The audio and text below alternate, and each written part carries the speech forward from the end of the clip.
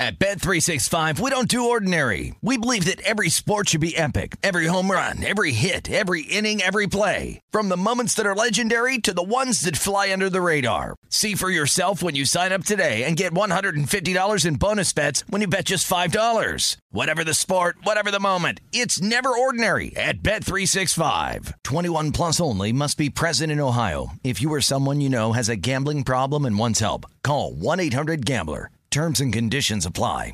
Live Nation presents Concert Week. Now through May 14th, get $25 tickets to over 5,000 shows. That's up to 75% off a summer full of your favorite artists like 21 Savage, Alanis Morissette, Cage the Elephant, Celeste Barber, Dierks Bentley, Fade, Hootie and the Blowfish, Janet Jackson, Kids Bop Kids, Meghan Trainor, Peso Pluma, Sarah McLachlan. Get tickets to more than 5,000 summer shows for just $25. On sale now through May 14th. Visit LiveNation.com/Concert Week to learn more and plan your summer with Sean Paul, Sum 41, 30 Seconds to Mars, and Two Door Cinema Club. Are you still searching for your perfect place to call home? Well, now is the time to buy at Fisher Homes. If you're looking to move in before the end of 2024, May could be your last opportunity to start building your dream home and close before the year's end. If you're hoping to move in even sooner, Fisher Homes also has homes that are move-in ready and waiting for you, where you can start enjoying the benefits of homeownership even faster. Schedule your personal tour with a new home advisor today at FisherHomes.com and make this spring the season you find your perfect home sweet home.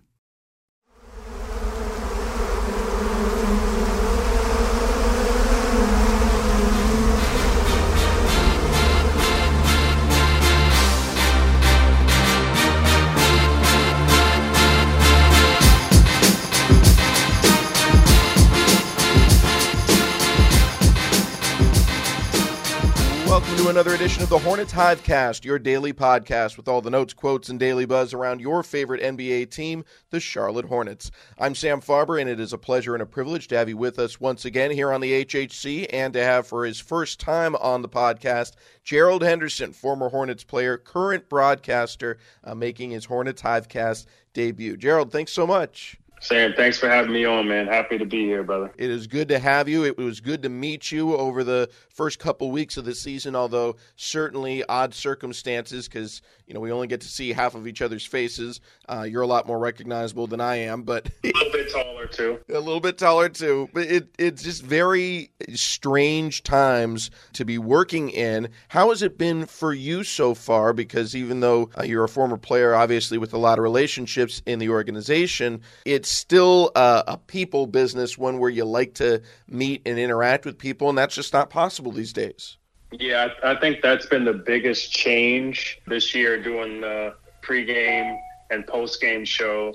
Not having just the fans, but, I've been here a player for 6 years. I've lived here since 2009. So other than just the fans, I just know everybody in the organization. So that's been a big change. It's just not seeing people come into the games. That was one of the fun things that was good about coming to the games, is just being able to interact with people. Obviously, I'm there working, but just shooting the breeze with people for a couple minutes was just part of the gig.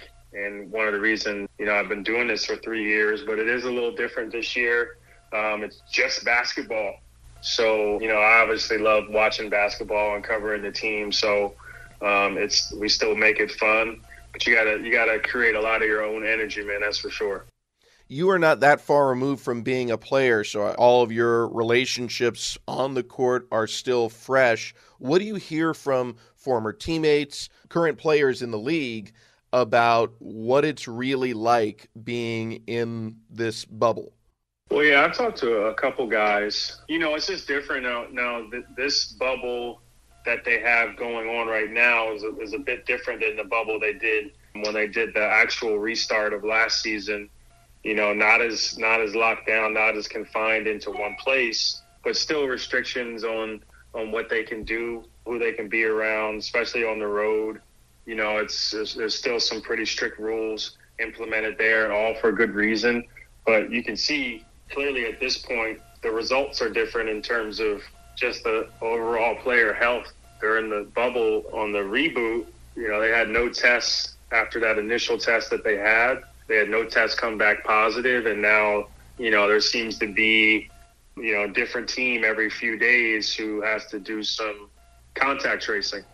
So, it's clearly, I think it's something they expected, but clearly it's a different animal. So, those guys have had to deal with that, but it's all part of it. I wouldn't be surprised, and I've seen some chatter about it, if they potentially put the season on a pause just to kind of get everybody healthy in terms of, COVID and whatever, maybe get the numbers down, and, this kind of wave after the holiday season, I think is a lot of the reason why these guys are getting sick as well. When you say, get the numbers down, does that mean in your mind, from what you've heard, within the NBA or nationally? Because, the bubble was brilliantly run. It was, a tribute to the ingenuity of the NBA to find a solution that would work, that would keep cases to, as you said, zero. It was a remarkable accomplishment. But I don't think anyone expected that going to home markets and traveling and having fewer restrictions, there wouldn't be cases. So what kind of risk tolerance, I guess, is there, or do you think should be there for the NBA, given that we're not going into a bubble right now? I still think that has to be played out. I just don't know if they have any idea how really bad it could get. I know that, I think the expectation, that I would think is that they would do it so that the overall numbers just nationally go down, is because I don't think these guys are getting it amongst themselves. They're getting it because they're mingling with friends and family that are bringing it from other places, or going out to restaurants or whatever it may be.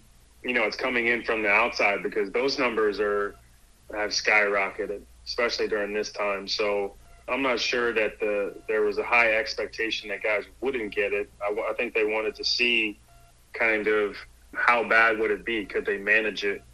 And to this point, I think they've managed it well. But, if it continues or if it gets worse, I think there could potentially be a change. I would agree with you. I think they've put in every protocol in place to make playing in home markets as safe as possible. It's just a reality of how widespread the disease is. Unless you go into a bubble and zero out as much of the risk as possible. And we're in a league where it's a wide swath of players in terms of where they are in their lives. You got 19, 20-year-old rookies who, like we all did when we were 19 and 20, probably feel a little invincible. And not to say that everyone, in that age group is breaking them. I'm just saying, that's a reality of where we all are or were in that time of our lives. And then you've got guys that are in their early 30s who have families and have different levels of concern. I absolutely agree. It's just a tough thing. I mean, humans are humans.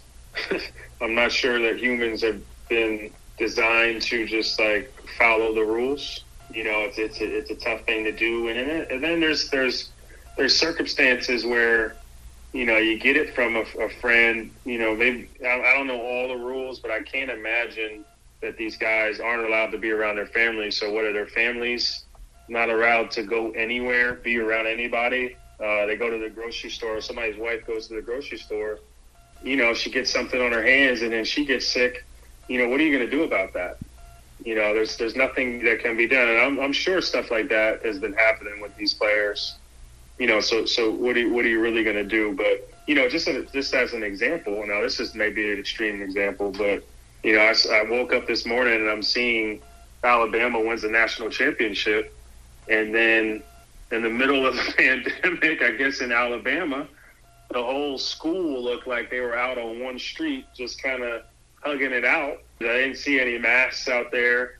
It's like, they're young kids. They're not thinking about these things. Now, we're not dealing with college kids, but you're dealing with college-age kids who have maybe some different thinking than, some more mature people. So, it's just a tough thing to deal with. It's very true. Very true. We're talking to Gerald Henderson today here on the Hornets Hivecast, former Hornets player and current broadcaster. And a reminder, you can watch him and Eric Collins and Del Curry and Ashley Shamedy and the entire crew each and every game on Fox Sports Southeast, as well as the Fox Sports Go app. Or you can listen to the game with me, Sam Farber, on WFNZ and the Hornets mobile app.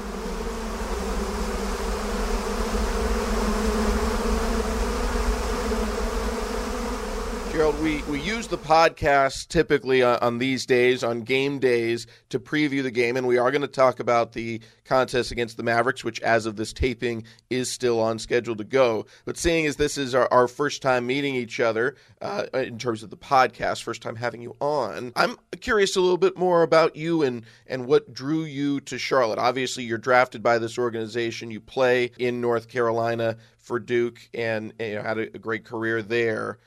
What made Charlotte be a place that wasn't just somewhere that you were drafted to and decided to go to college for, but a place you wanted to spend your life? Well, after playing here for 6 years, I bought a house here in 2012, I believe, maybe 2013. And, I spent the first 6 summers here and really made it home then. I could have went obviously anywhere. I'm from Philly. They have great summers, hot summers, but I just like the speed of North Carolina, the speed of Charlotte. Duke is right up the road, 2 hours away. So when I was playing, it was perfect to be able to go up there and train and spend some time up there. I met my wife here. We got our family now, and we just like the speed of the city, man. She wants to go live somewhere where it's warm all the time. I don't have to have that. As long as there's 10 good golf months, I'm pretty situated. But I just like the speed, man. There's when COVID's not around, there's places to go, there's some things to do, but there's not too much action. It's just it's not super South living, but it's kind of slower than where I'm from, or where Philadelphia is more city life. So I think it's just a great place to, raise kids, to raise a family. And I just love the city. I think there's a perception amongst a lot of fans nationally that most athletes in basketball and across a lot of sports tend to live in L.A. or New York or these major hubs. But I found it interesting in my career, just meeting different people in different sports. Some of these cities that are major league cities that you might not think would be the first choice end up being a lot of players' first choice. Like there's a lot of football and baseball players and now far removed basketball players who played in Seattle and absolutely loved it and made their lives there. And it feels like Charlotte has that similar kind of pull that, it might not be somewhere that people who haven't been here before think of, but once you are here, you almost don't want to tell anyone else because you don't want the secret to get out. Right. I've got that feeling from guys. I mean, there's a bunch of, guys that I've met over these last couple of years as I've retired, not just in basketball, tons of basketball guys, but just football guys, baseball guys, like you mentioned, that love the city. I mean, when you're living a life where you're always traveling, there's always something going on. When it's an off season, you may get to chill for a little bit, but then, you're on the move, working out, training. A lot of guys did I spent some summers or some time in the summer in LA training, Miami training. I think, especially when you're younger and you're single, like it's fun. It's fun to move around. It's fun to have a lot of action going on. But, now that life has slowed down, a place that's a little bit slower is more conducive to, the path you're trying to go on as a dad, as a husband. Duke in North Carolina being right down the road, how much of a pull is there to go back to a community from college? Certainly as a free agent, I can see guys wanting to do that. I got drafted here, so it was kind of like just an ironic thing.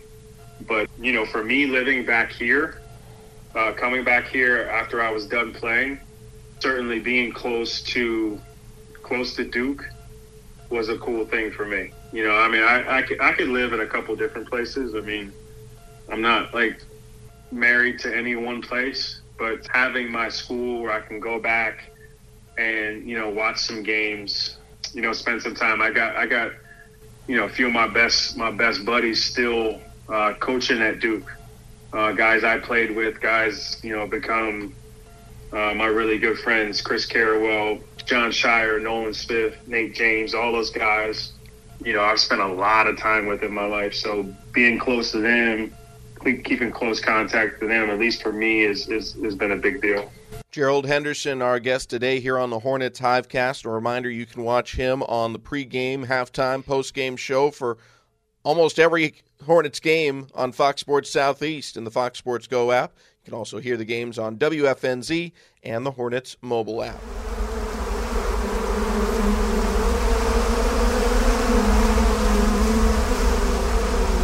Gerald, it's a game night. Hornets taking on Dallas, at least as of this taping. Everything is on schedule.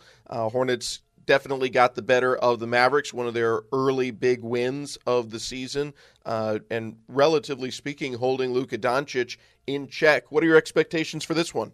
I expect to see the same Hornets. I think, what we've seen here over their last 4 wins is some consistent play.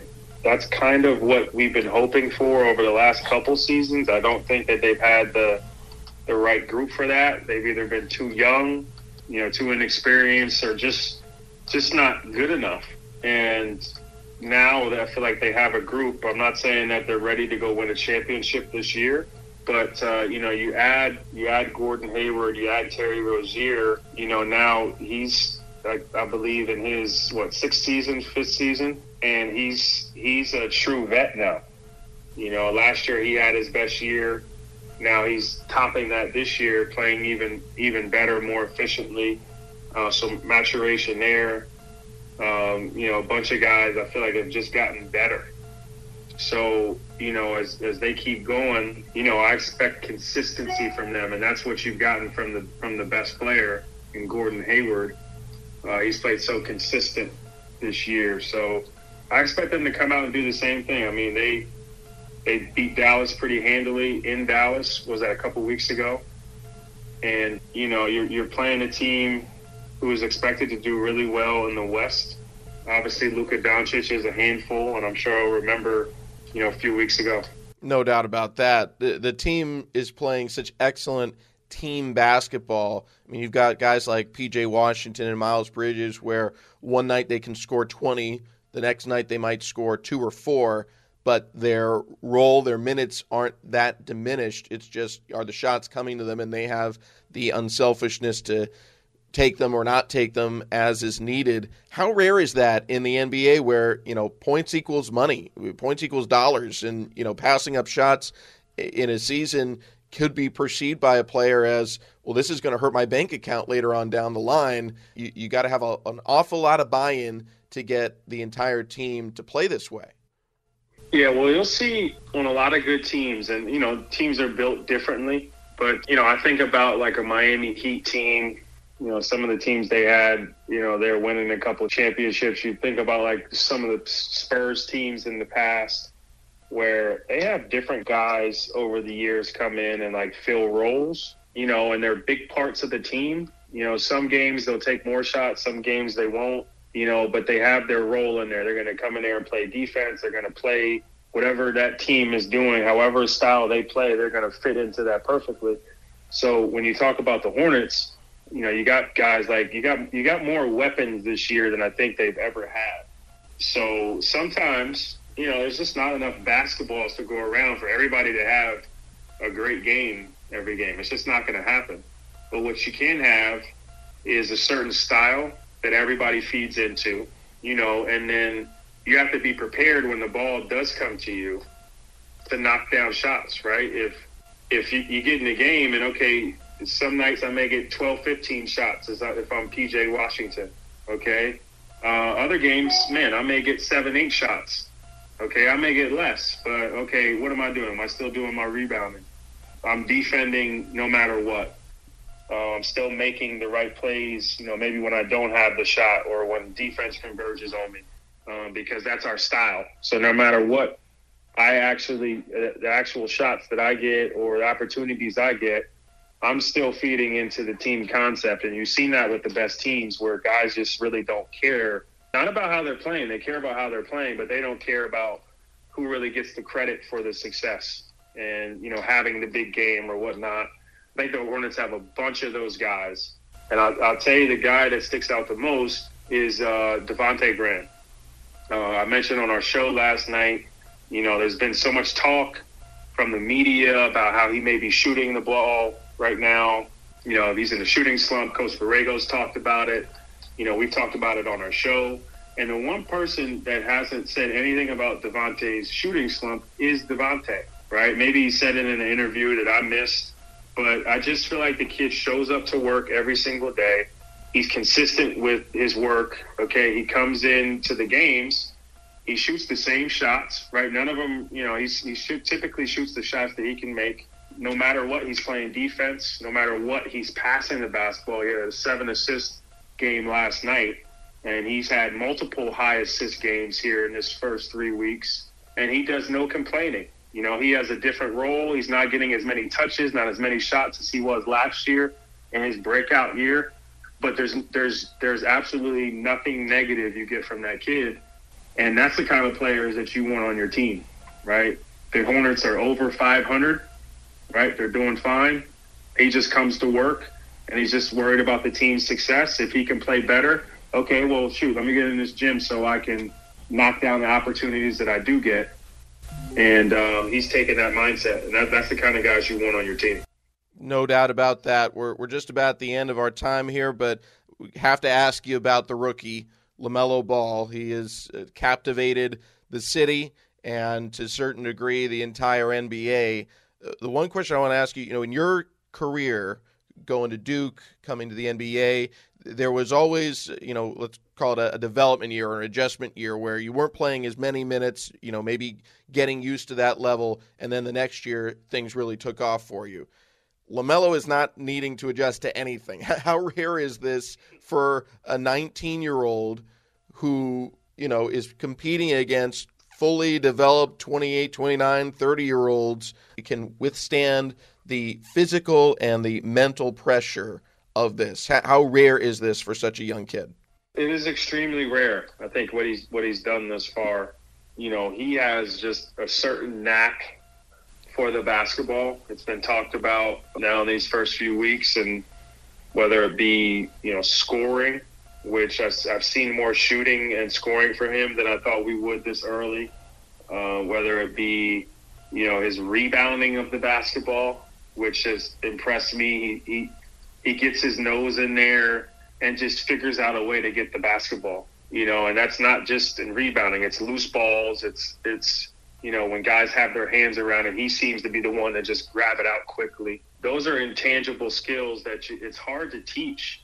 He said in his interview the other day to playing a lot of 21, a lot of roughhouse, which I said on our show a couple nights ago that's a real thing. Like roughhouse 21 are games that you play. You're by yourself, but you're playing against 10. Maybe 12 other guys.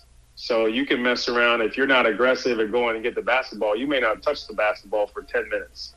So, and then playing with his brothers, I'm sure he's playing that all growing up. I like him more than anything because of his style, his attitude, the way he approaches the game. Nothing seems to really faze him.